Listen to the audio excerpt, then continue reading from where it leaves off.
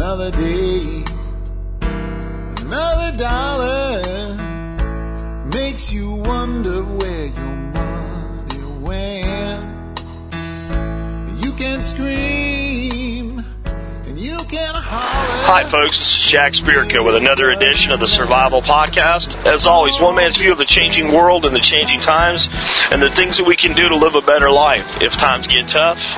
Or even if they don't dictate it, is almost always from my 50-mile commute between Arlington and Frisco, Texas, traveling in my personal mobile studio, which is my little 2006.5 Jetta Diesel, TDI.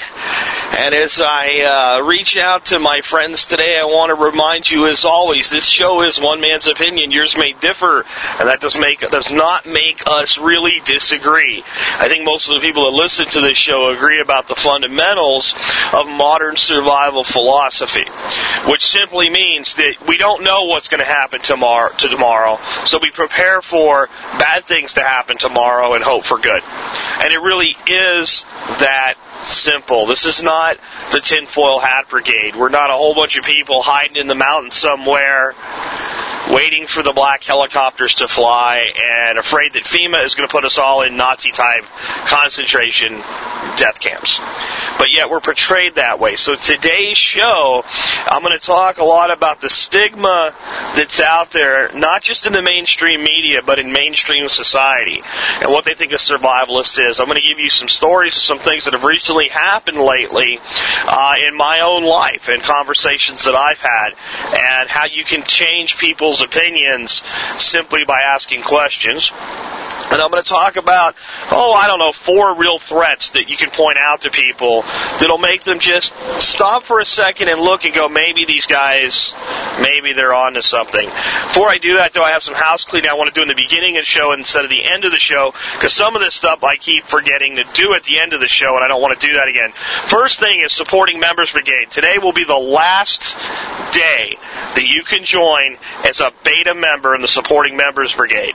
The Supporting Members Brigade is a way that you can support the show. It's $5 a month or $50 a year, your choice. And all it is saying basically you want to help support the show, you like the work I'm doing, and you voluntarily are contributing to the show.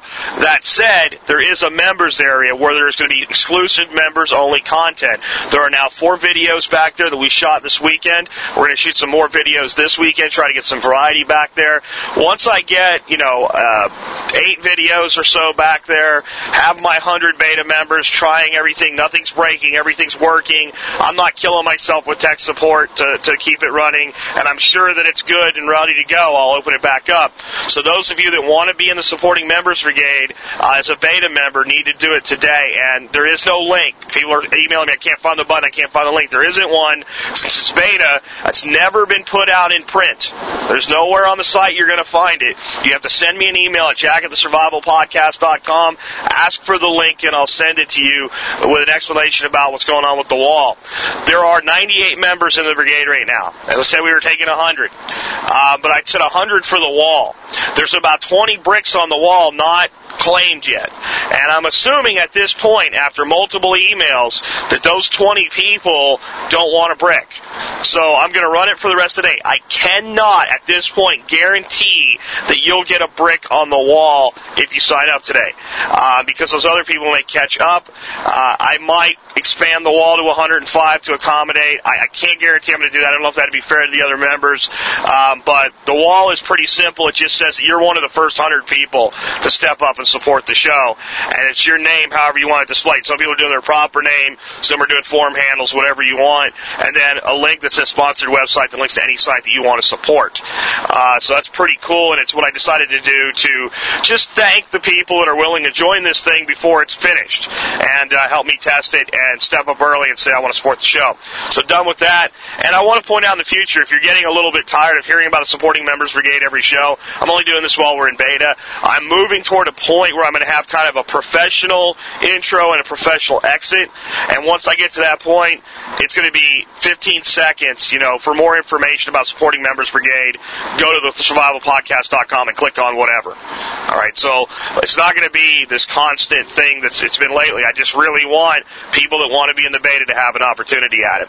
The next thing I want to point out is Friday I'm going to give away one free position at an Appleseed shoot in the listener appreciation contest. Appleseed is a rifleman program. The Appleseed Project promotes American riflemen and promotes American history and the history of the rifleman in America. And it's a great day to spend out learning how to shoot, learning how to account for windage, and learning a lot of history about the United States. What I'm going to do is I'm going to put a link in today's show, tomorrow's show, and Thursday's show. If you're going to compete and try to win on Friday, I want you to go to Appleseed's website first. I want you to look at the schedule. I want to make sure that if you win, there's a shoot coming up this year that you can and will go to. I don't want to give this to somebody that doesn't use it. So that's important. Make sure you check that out. I think it's going to be really cool. The next thing I want to talk about, and this could help with the stigma, which is our main subject as well today. I think there's a hesitance in our community for people to reach out to each other and get together. There's a couple things they tell me this. One's pretty simple. I get friend requests from you guys on Facebook every day. I probably get 4 to 5 friend requests because of the podcast. I accept almost all of them, and I'd say almost all of them, 99%. And usually, and now I've got, 100 friends or more from the show alone, usually when I see the person's request, it says you have no friends in common. Now, to me, if you're using a social network platform, some of you guys should start to know each other and reach out to each other that way. Facebook is what it is. I'm not a huge fan of Facebook. I did it because I think it's a cool way to promote the show, and I was asked to. So with that, this is kind of a aside, but if you want to get in touch with me, if you want to get directly in touch with me, doing it through Facebook is probably not going to get you the fastest response, because I log into Facebook maybe twice a week to accept my friends and answer things and what have you. Send me an email. I give it out every show, jack@thesurvivalpodcast.com. Email me directly. That's the fastest way to get a response from me. But that's just something I've noticed, and it's not that big a deal. But the other thing is, I know there's a lot of you guys that are in the Dallas-Fort Worth area that are on the forum, and even a lot of you guys that post in like the agriculture, crop growing,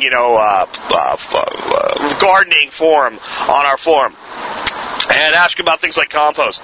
And then a gentleman on our forum named Gary Garman, put out a thing and said, hey, anybody that wants to come by my house with a pickup truck, the city of Mesquite will give away 2 cubic yards of free compost a month. Bring me a load and I'll get you a load. So that went out about a month ago. No one took him up on his offer. And I think he emailed me or something to let me know about it. Somehow I found it. And I went out and we went to the Mesquite composting facility, which was amazing. I didn't shoot any video because it was just way too windy and way too cold to bother with out there. But it was huge amounts, piles of compost piled up, big bucket loader. They loaded down my poor half-ton truck to the point where I could barely drive it. We took it back to Gary's place. I dumped as much as he wanted in his driveway and then drove back to Arlington with damn near still a full-level truckload to my box because we had it piled way up, and he was like, that's enough, I don't need it anymore. So I got some free compost out of the deal. I got to meet a fan, and I got to meet another member of our community, and I don't think enough of that goes on. And I think some folks, I get a lot of emails, what about OPSEC? What about OPSEC? And I don't mean like as a show topic, and there's a place for OPSEC, but I mean like you have an address in your email. What about OPSEC? Is there somebody going to come to your house and steal all your preps? No, I really don't think they are. And I think that if you wanted to figure out which house to rob in my area, if you were an educated criminal that might actually use that kind of information, you probably would be more likely to use that information to not rob my house. Because I'll shoot you, or my wife will shoot you, or my son will shoot you. We have an alarm system, right? We have a hardened home. We have dogs that will bite you. Wrong house. So I'm not that worried. But the reason I do that is that the email service I use requires a physical address to comply with the anti-spam legislation. But it just seems like some of you guys are so worried about OPSEC. that you're not even communicating beyond a forum or a blog with like-minded people in your community. And I want to see more reaching out to people that are close to you. Just, go into the regional boards and start setting up some meetups. Maybe start setting some meetup groups. If any of you guys set up a Dallas area or Fort Worth area, North Texas area meetup group to talk about survival and preparedness, I will join it and I will come. And I can't do any more to support it than that. So let's start looking at that. So let's get into, with that said, let's talk about this anti-survivalist sentiment that's out there. And not even just anti, but just some of it's anti and some of it's just a lack of understanding and some of it's just, oh, you poor people. Right? It's not even, it's almost a sympathy, like, you poor guys are crazy. You think that, the whole world's going to end and you're not living your lives the right way and what have you. And that's a big part of why my show tagline is longer than I would do for most marketing products for a tagline. But I had to say something that was different than what people are used to hearing in the survivalist community or from the survivalist community, and that's living a better life if times get tough or even if they don't. The modern survivalist lifestyle is not composed of running around in the woods, dressed up in camouflage, hiding from the government, with a bunch of German Shepherd dogs, sitting on, a pile of Mountain House food buried in a bunker in the ground. That's not us. Now, there's people that do that.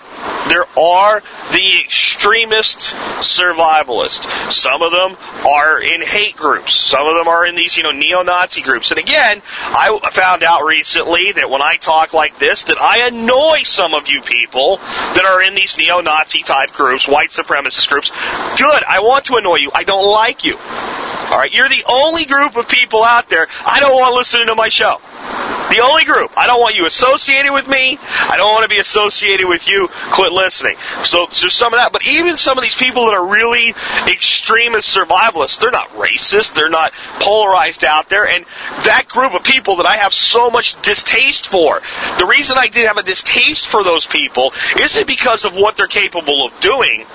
It's what the media does with them. They're held up as an example of what a survivalist is.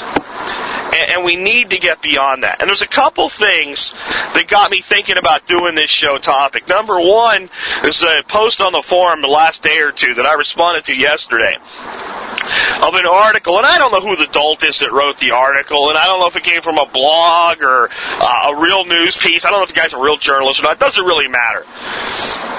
Because his sentiments are out there. They're felt by our community.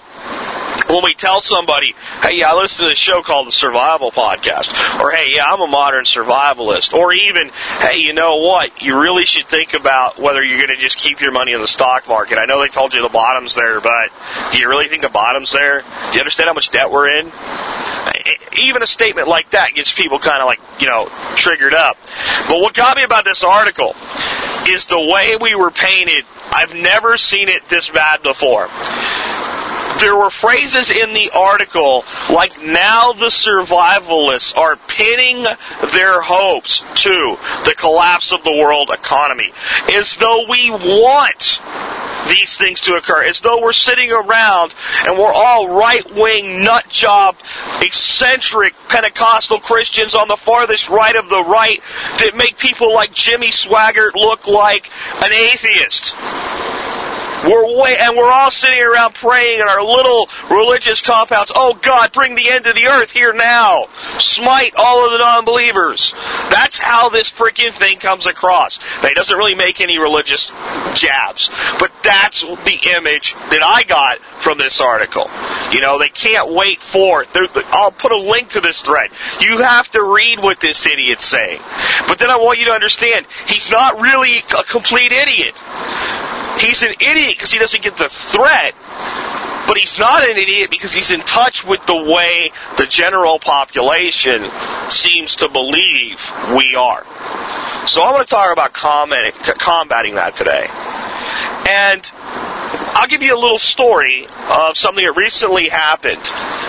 I went to a friend's birthday party Saturday night, and it was one of these big things where it was his 40th, and you're gonna have black balloons and over the hill and all that kind of good stuff. And his wife took the lead, made it a surprise party, invited about 50 of his friends, about 35 showed up. And this is Hal Dodd, by the way, the guy that I put up some posted some links to his little bug out location he procured for $3,000, and he's a fishing guide out on the lake. That's how I met him. And so we're there, and the guy actually is a salesperson for a company that does payroll services. And of course, being a good friend, I gave his company a shot at the 4 companies that I'm associated with, and they ended up winning the payroll across the board. Now, his national accounts manager and their boss were at this party, and the boss is talking to me, and Hal says, yeah, Jack does a show on survival stuff, and he says, well, what kind of show? It's a podcast. I didn't even know what a podcast was.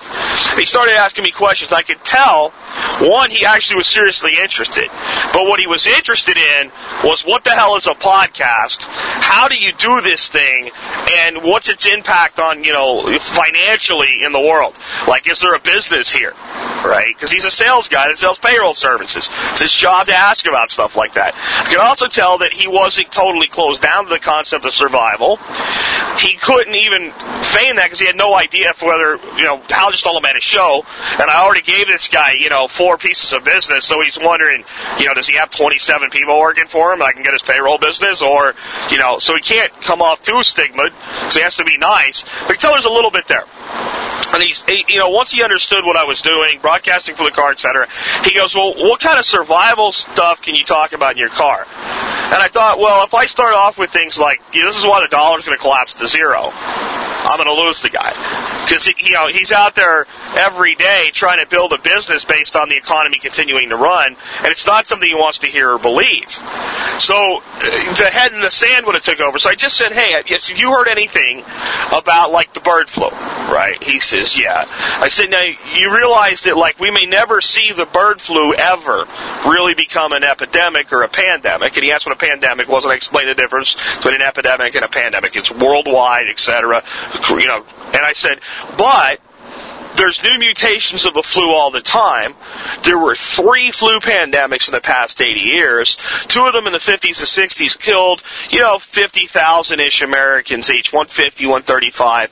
But in 1918, we had the Spanish flu, which was just a variation of the flu virus, and it killed 50,000 or 300, or whatever it was. I don't even remember now, but I had the figure in my head for some reason, and now it's gone. It might have been 50,000 Americans, or I can't remember now. I'm sorry, folks, but I told him how many people died. It was 500,000. I think it was 500,000 people died in the United States from the Spanish flu, and globally, 50 million people died. And he was like, wow. And I said, look, here's the deal. Sooner or later, there's going to be a flu like this. And it might not be that bad, but it's going to be bad enough that it's going to be life-threatening. And once that happens with air travel today and all the ways that we move around more, it's going to move faster. And when they do a flu vaccine, do you get that it takes 6 months to figure out the strain and then get enough vaccine? And he was like, yeah, I get that. Okay, I was intelligent enough to grasp these things. So I said, so if this happens, then the government's already said what they're going to do, which is they're going to have to lock us down in a quarantine.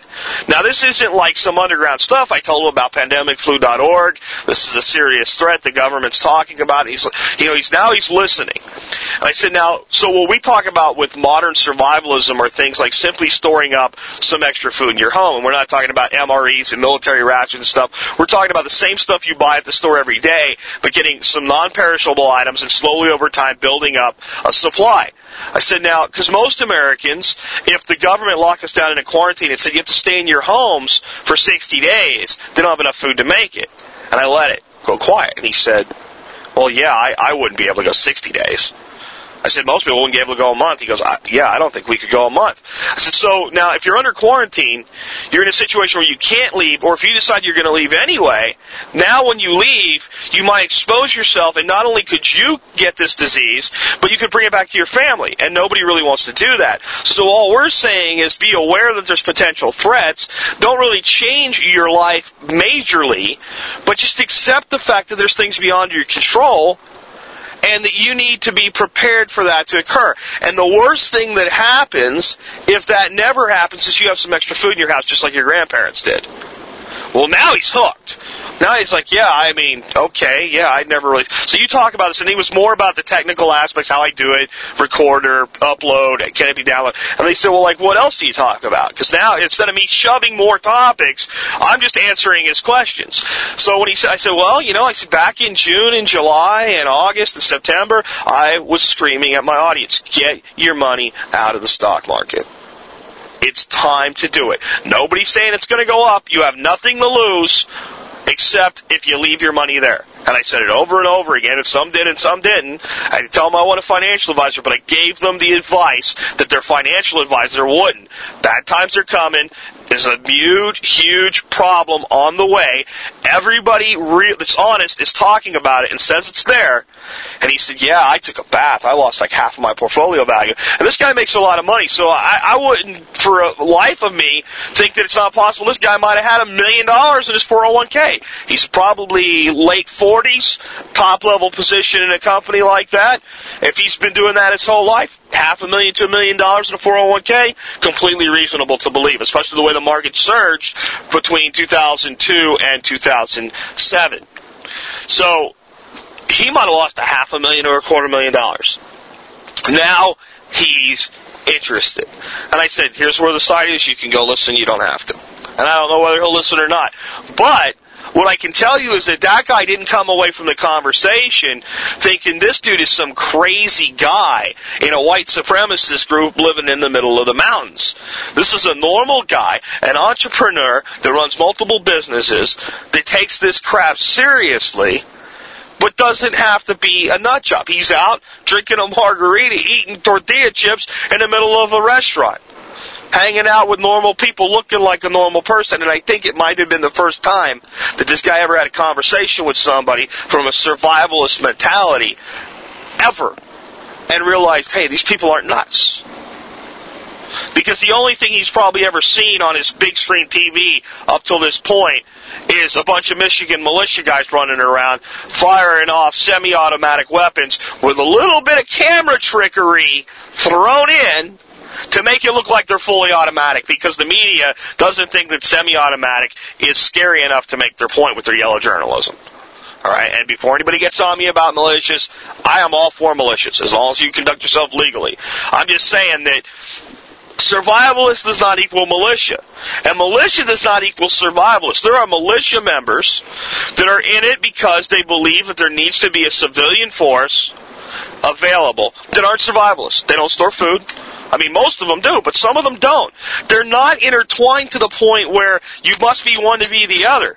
And that's the message that we need to get out into society. So, when we talk to people, the important thing is not to point to the things that could happen, but the things that are happening. And just say, these are the things that we're just paying attention to right now. And we're not, living our lives in fear. We're not running away and hiding. We're not sticking our head in the sand either, though. So some of the things that you might point out right now, one, I think pandemic flu is probably the best gateway to get the uninformed informed. Because if they check on it, if you say, look, there is a website, it is called pandemicflu.gov. It is a United States government website that's discussing the threat of potential flu pandemic in the world and telling you what you need to do about it as a citizen. This is not from me. This is not from any individual survivalist group. This is from our government that, even though they're not publicizing it a great deal, knows they need to be honest about this threat so that if something happens, they've covered their ass. That's what this is. And if they go and check out that site and check out the corresponding links that go to the Center for Disease Control, and you check into the things like the Spanish flu, the two flu pandemics in the 50s and 60s, and they fact check it. If you get them interested enough to fact check it, it's all going to check out. And it's something that when you hear about a disease coming, you realize a disease doesn't care if you're rich or you're poor. A disease doesn't care what the 401k balance you have or IRA balance is. Doesn't care how much money you have in the bank. It doesn't even care how much food you have stored. All a disease knows is when it gets into a body, it runs its course. And if that course ends in death, it's an equal opportunity killer. And because it's frightening, and because it's probably going to happen someday, it's a good way to wake people up without you bringing the fear. You don't bring the fear. You just say, hey, look, we're just looking at it this way. This could occur. This might occur. There's actually a fairly good probability that sooner or later, even if it's not the flu, some disease is going to ravage mankind. There is nothing else to be done from a management and control standpoint other than to lock populations down and prevent travel, to prevent the spread, and then fight the disease and let it run itself out. There's nothing else to be done. So all we're saying is we could end up, even if we're not infected, stuck in our homes. And if we're stuck in our homes even for a month, we don't want to be miserable. A pretty soft sell. Now, the other thing to point to right now, anyway, our stock market's under 7,000. The Dow Jones, anyway. And I'm not convinced it won't go below 6. I thought the floor was around 72 to 6,800, I think is the number that I gave. 68 to 72 that I gave out a while ago. And I thought even the government might even stop trading, at least ban short-term short selling. And it hasn't happened. And I don't know that Obama's going to do it. And it's almost like this guy wants it to get worse. But at least for right now. I guess the worse that it gets, the least little victory you need to make it look better. If we get 30% worse than we are right now, but by the time the guy's up for re-election, we're back to right here where we started, people are going to think it's good. So, I don't really know what's going on there, but all I would do is just exactly what I did with this gentleman. Hey, how's your 401k? And the people that were paying attention knew, at least had the knowledge that it might be a good idea to move some of all your money into cash or some other form of safe investment way before this happened. Now, some of them didn't act, but at least we knew. At least we had the opportunity. That might be a good one. The other thing to talk about, and I wouldn't do this as a gateway, but if you get somebody that starts to be a little bit more interested, just talk to them a little bit about our food supply and explain the food supply and the food distribution system to them. Let them understand what the threats to that system are right now. Tell them, hey, look, I'm going to tell you something right now, and it's going to sound a little bit out there, but if you fact check it, you're going to find out that 100% of it is true. That no one's even denying it. In fact, the people doing it are saying that they're doing it, and they're actually suing people for violating their patents. There's a company out there called Monsanto, one of the largest agricultural company in the world. They're patenting seeds. They're patenting seeds that then, once one farmer plants them, cross-pollinate into another farmer's field, and then they're going out and suing that farmer if he saves the seed for the next year for infringing on their patent, and the law is protecting them and letting them get away with it. They're developing seeds that have insecticides built into them, and they're putting that into our food supply. They're developing seeds that have a gene that's called a terminator gene that causes the seed to kill itself so that it can't reproduce, so that it'll make one crop you can eat or use for other purposes, like cottonseed for cottonseed oil or cotton for cotton production, but the seed in the plant won't work next year. Now, if that seed cross-pollinates and takes that terminator gene out into the biosphere, it could affect the entire food supply. On top of this, they're developing a solution of their own where they can spray their terminator seed gene with a chemical, and that chemical will shut the gene off so they can produce seed but nobody else can. So the entire large-scale agricultural production capability is being consolidated into the hands of a few companies, and specifically into the hands of one who is on a buying spree, who's out there buying up all of its competitors so that it has complete and total control. Just understand what happens if this terminator gene cross-pollinates itself out into all the independents that are left and shuts off their seed production. And once it starts, it's natural. No one can stop it. Now, it doesn't matter whether you think that the Monsanto guys are good or evil. What they're toying around with is like playing with a nuclear bomb. If it goes off, it goes off. So we're just concerned about the food supply.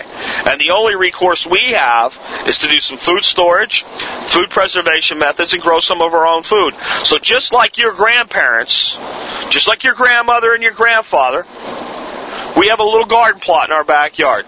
And we grow our own food. And we buy seeds from people outside of that system. And we're not like, completely paranoid green freaks that are out there, worried that one drop of fertilizer may touch our ground and destroy every earthworm. But we try to do things as organically as possible. And we don't deal with the conglomerate. We deal with the independents. Because we want to support the small business person and keep them in business. And we want to be able to preserve all these different lines of seeds and all this different diversity in agriculture that's going away. That there's been tens of thousands of varieties of vegetables and fruits that have gone basically extinct in the last 100 years, as modern agriculture moves down to one or two varieties of a given plant, because it's the best for storage and transportation. Doesn't matter how good it is for you, doesn't matter how good it tastes, will it store well and can we transport it well, because your salad's traveling 3,000 miles. So it's a big complex problem, but our solution is simple. A few raised beds, and we grow some of our own food, and we figured out how to do things like dehydrate some of our vegetables or can some of our vegetables, or simply blanch and freeze them. Just so we have some control over what goes into our bodies. And the people that don't do this may not die, they may not be poisoned, but they live at the mercy of the system and they have no independence from it. That's a little bit deeper. That's a third conversation or a fourth conversation. But it will get people thinking. And again, what I like about it as a subject with the uninitiated is it is 100% factual. If they get on Google and start researching Monsanto and genetically modified foods and all these other things, they're going to find out that everything you've told them is 100% true. And you didn't say, tomorrow the food supply is getting wiped out, and you're going to starve, and I'm an ant, and you're a grasshopper, and you're going to die in the snow.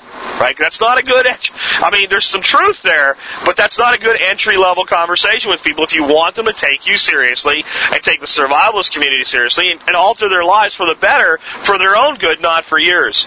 And then the next thing, this is the one that I just can't see how anybody's not paying attention to right now, but it doesn't seem like anybody except the right-wing conservative talk show hosts are, and because it's an anti-Obama message, and we shouldn't give a damn if this has anything to do with Obama or not. Everybody right now should be puking their guts out over the proposed economic plan that we're looking at. I'm not talking about the stimulus bill. I'm talking about all of it.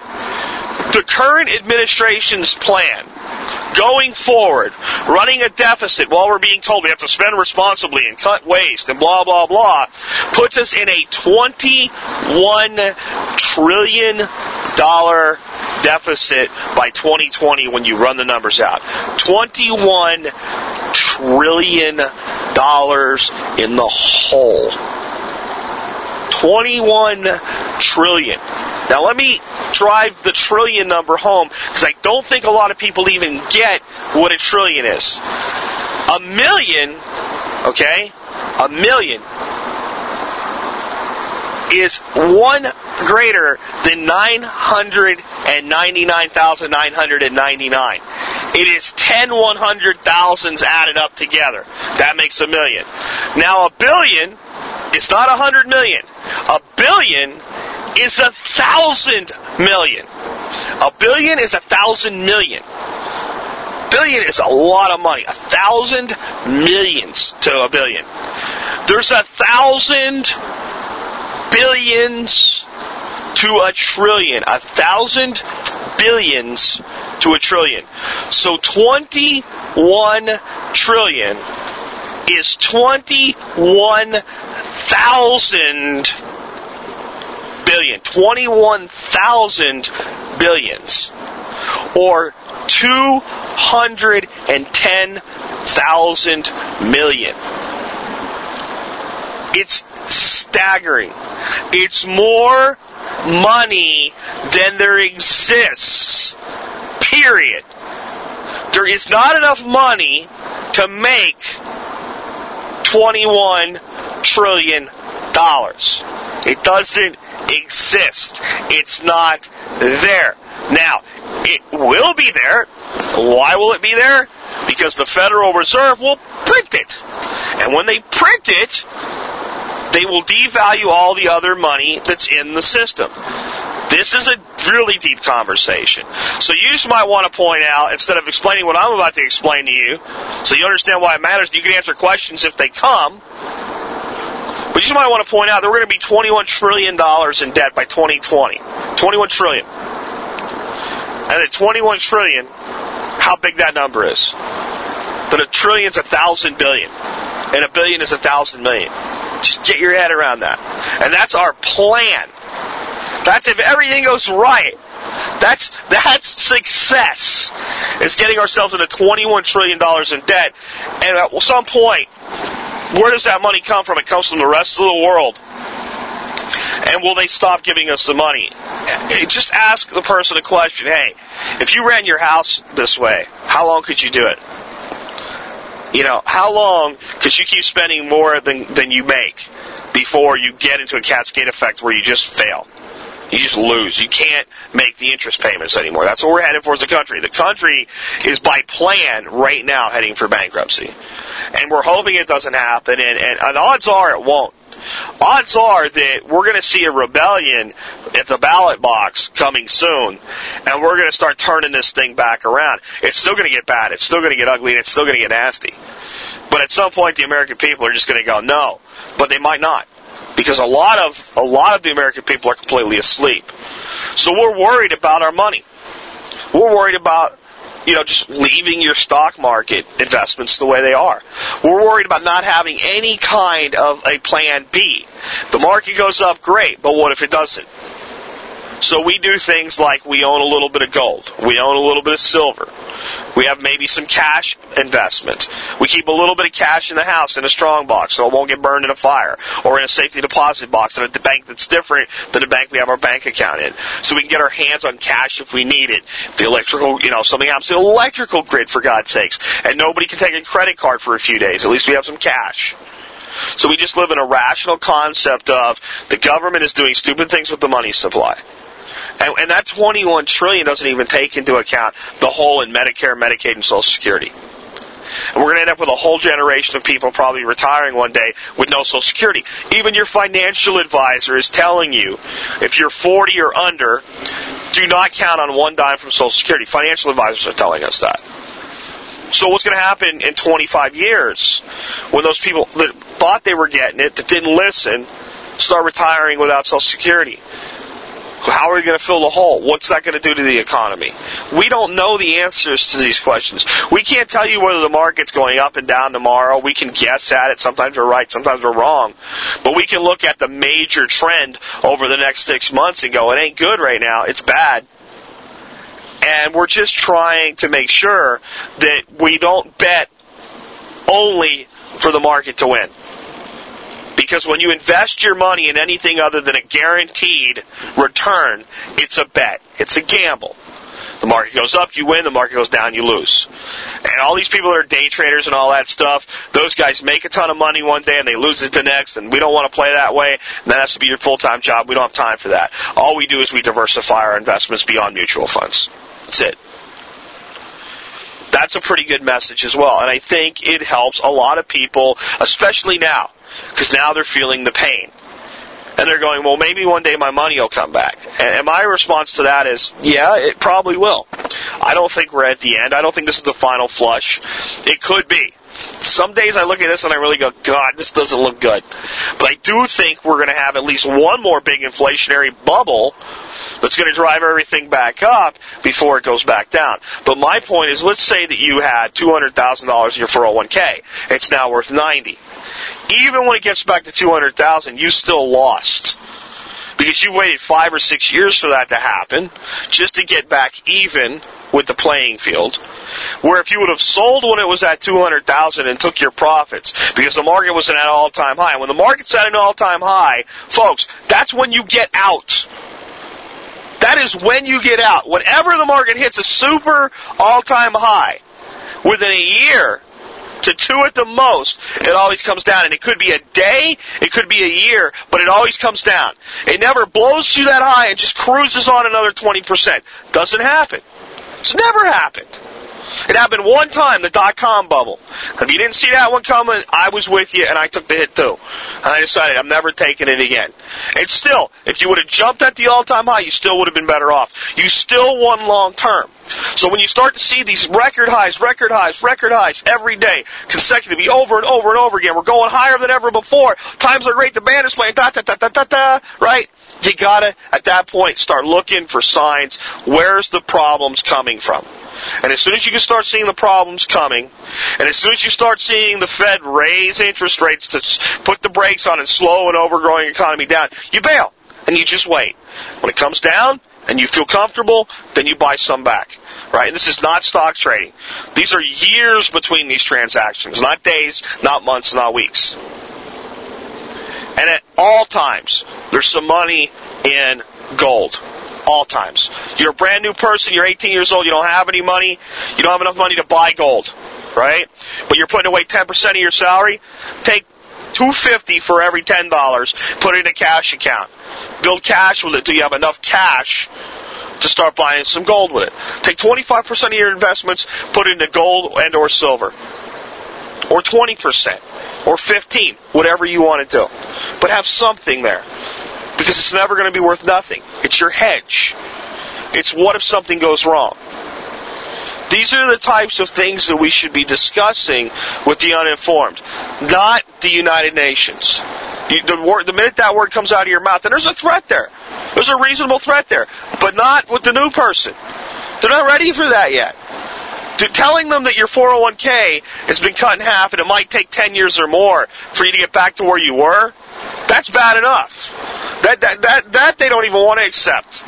Telling them that the flu could rage and kill their children, that they don't want to accept. You have to go easy with new people. And then you have to understand that the more you give them at one time, the less likely it is to be received. So you pick one of these subjects that the person you're talking to seems most likely to be willing to listen to. You give them the information, and you only give them more if they ask. And then you give them some resources. Like I said, pandemicflu.gov. Right? I mean, it's really an easy site to give out. It has credibility. A person can believe what's happening. You want to tell them to look at the market, tell them to go to finance.google.com, pull up the Dow Jones, and look at it over 10 years or 20 years. And see when the last time the market was this low and how long they could have buy and held the way they were told and still broke even or lost money. And let them sort it out for themselves. They'll usually come back around. You may never even know they came back around, but they'll come back around through another angle. And I think that kind of wraps up today's show, but I just wanted to talk to you guys about that today. About the stigma, and not worrying about having the stigma. So you're not trying to shrug the stigma off because you got a thin skin, but if you don't take the time to explain things in a rational, level-headed manner, one subject at a time, then our community doesn't grow. And if our community doesn't grow, we're all worse for it. The more of us that think like this, the more of an impact we have on Election Day, and the more of an impact we have on the economy and society, and the more stability we build into our economy. Because if all of our grandparents were around, we wouldn't be in this mess right now. If your grandparents and your great-grandparents were still alive today, all of the people that are out there pissing money away would have their ear twisted like a piece of cauliflower and be drug out on the doorstep and whipped with a broom for being so stupid with their money and their investments. And I think if some politicians' grandparents were still around, they'd go grab their young congressman by the ear and take a switch to their backside. And they would use grandma and grandpa logic from a lost day.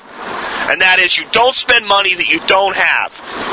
If you borrow money, you have a plan to pay it back, you pay it back quickly. You don't borrow more until that debt is recovered. Your goal is to own what you have, not to have somebody else provide it to you and be in debt to them. You plan for a rainy day because it always rains sooner or later. You save your money because there's value in $1.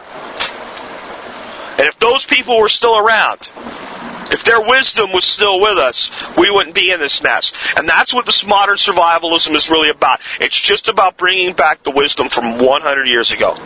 That's not that long ago. Man has become so arrogant in his assessment of time that we think 1985 was a long time ago. And it's easy to laugh at a guy in a picture wearing a members-only jacket, young generation, with a mullet, and go, look at that idiot. Your children are going to look at pictures of you and they're going to laugh at you and call you an idiot. You'll be that guy in the members-only jacket from 1985, 20 years from now. That will be you. 20 years is going to go by like that, folks. And 100, it's just 5 of those. And 100 years ago, in 1920, your grandparents had food stored in their home.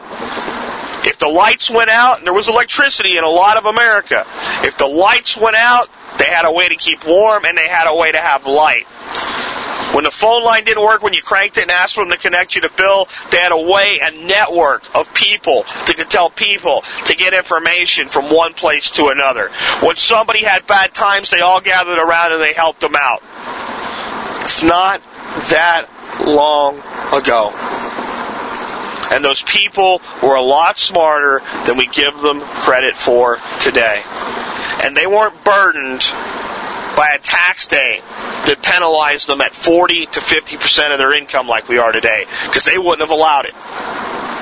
That's what modern survivalism really is. It's not living like Mad Max Beyond Thunderdome in the future. It's living like most of America lived 80 to 100 years ago, with modern conveniences, because we don't give up all the beautiful things in life. I'm not giving up my microwave. I'm not giving up my glass top stove. I'm not giving up my air conditioner. But I have a plan to deal with it if they stop working. That's not insanity. That's not fringe. That's common freaking sense. And that's what modern survivalism is bringing common sense back to America. This has been Jack Spirko with another edition of the Survival Podcast, helping you figure out how to live that better life if times get tough, or even if they don't. It doesn't matter, 'cause it all gets spent.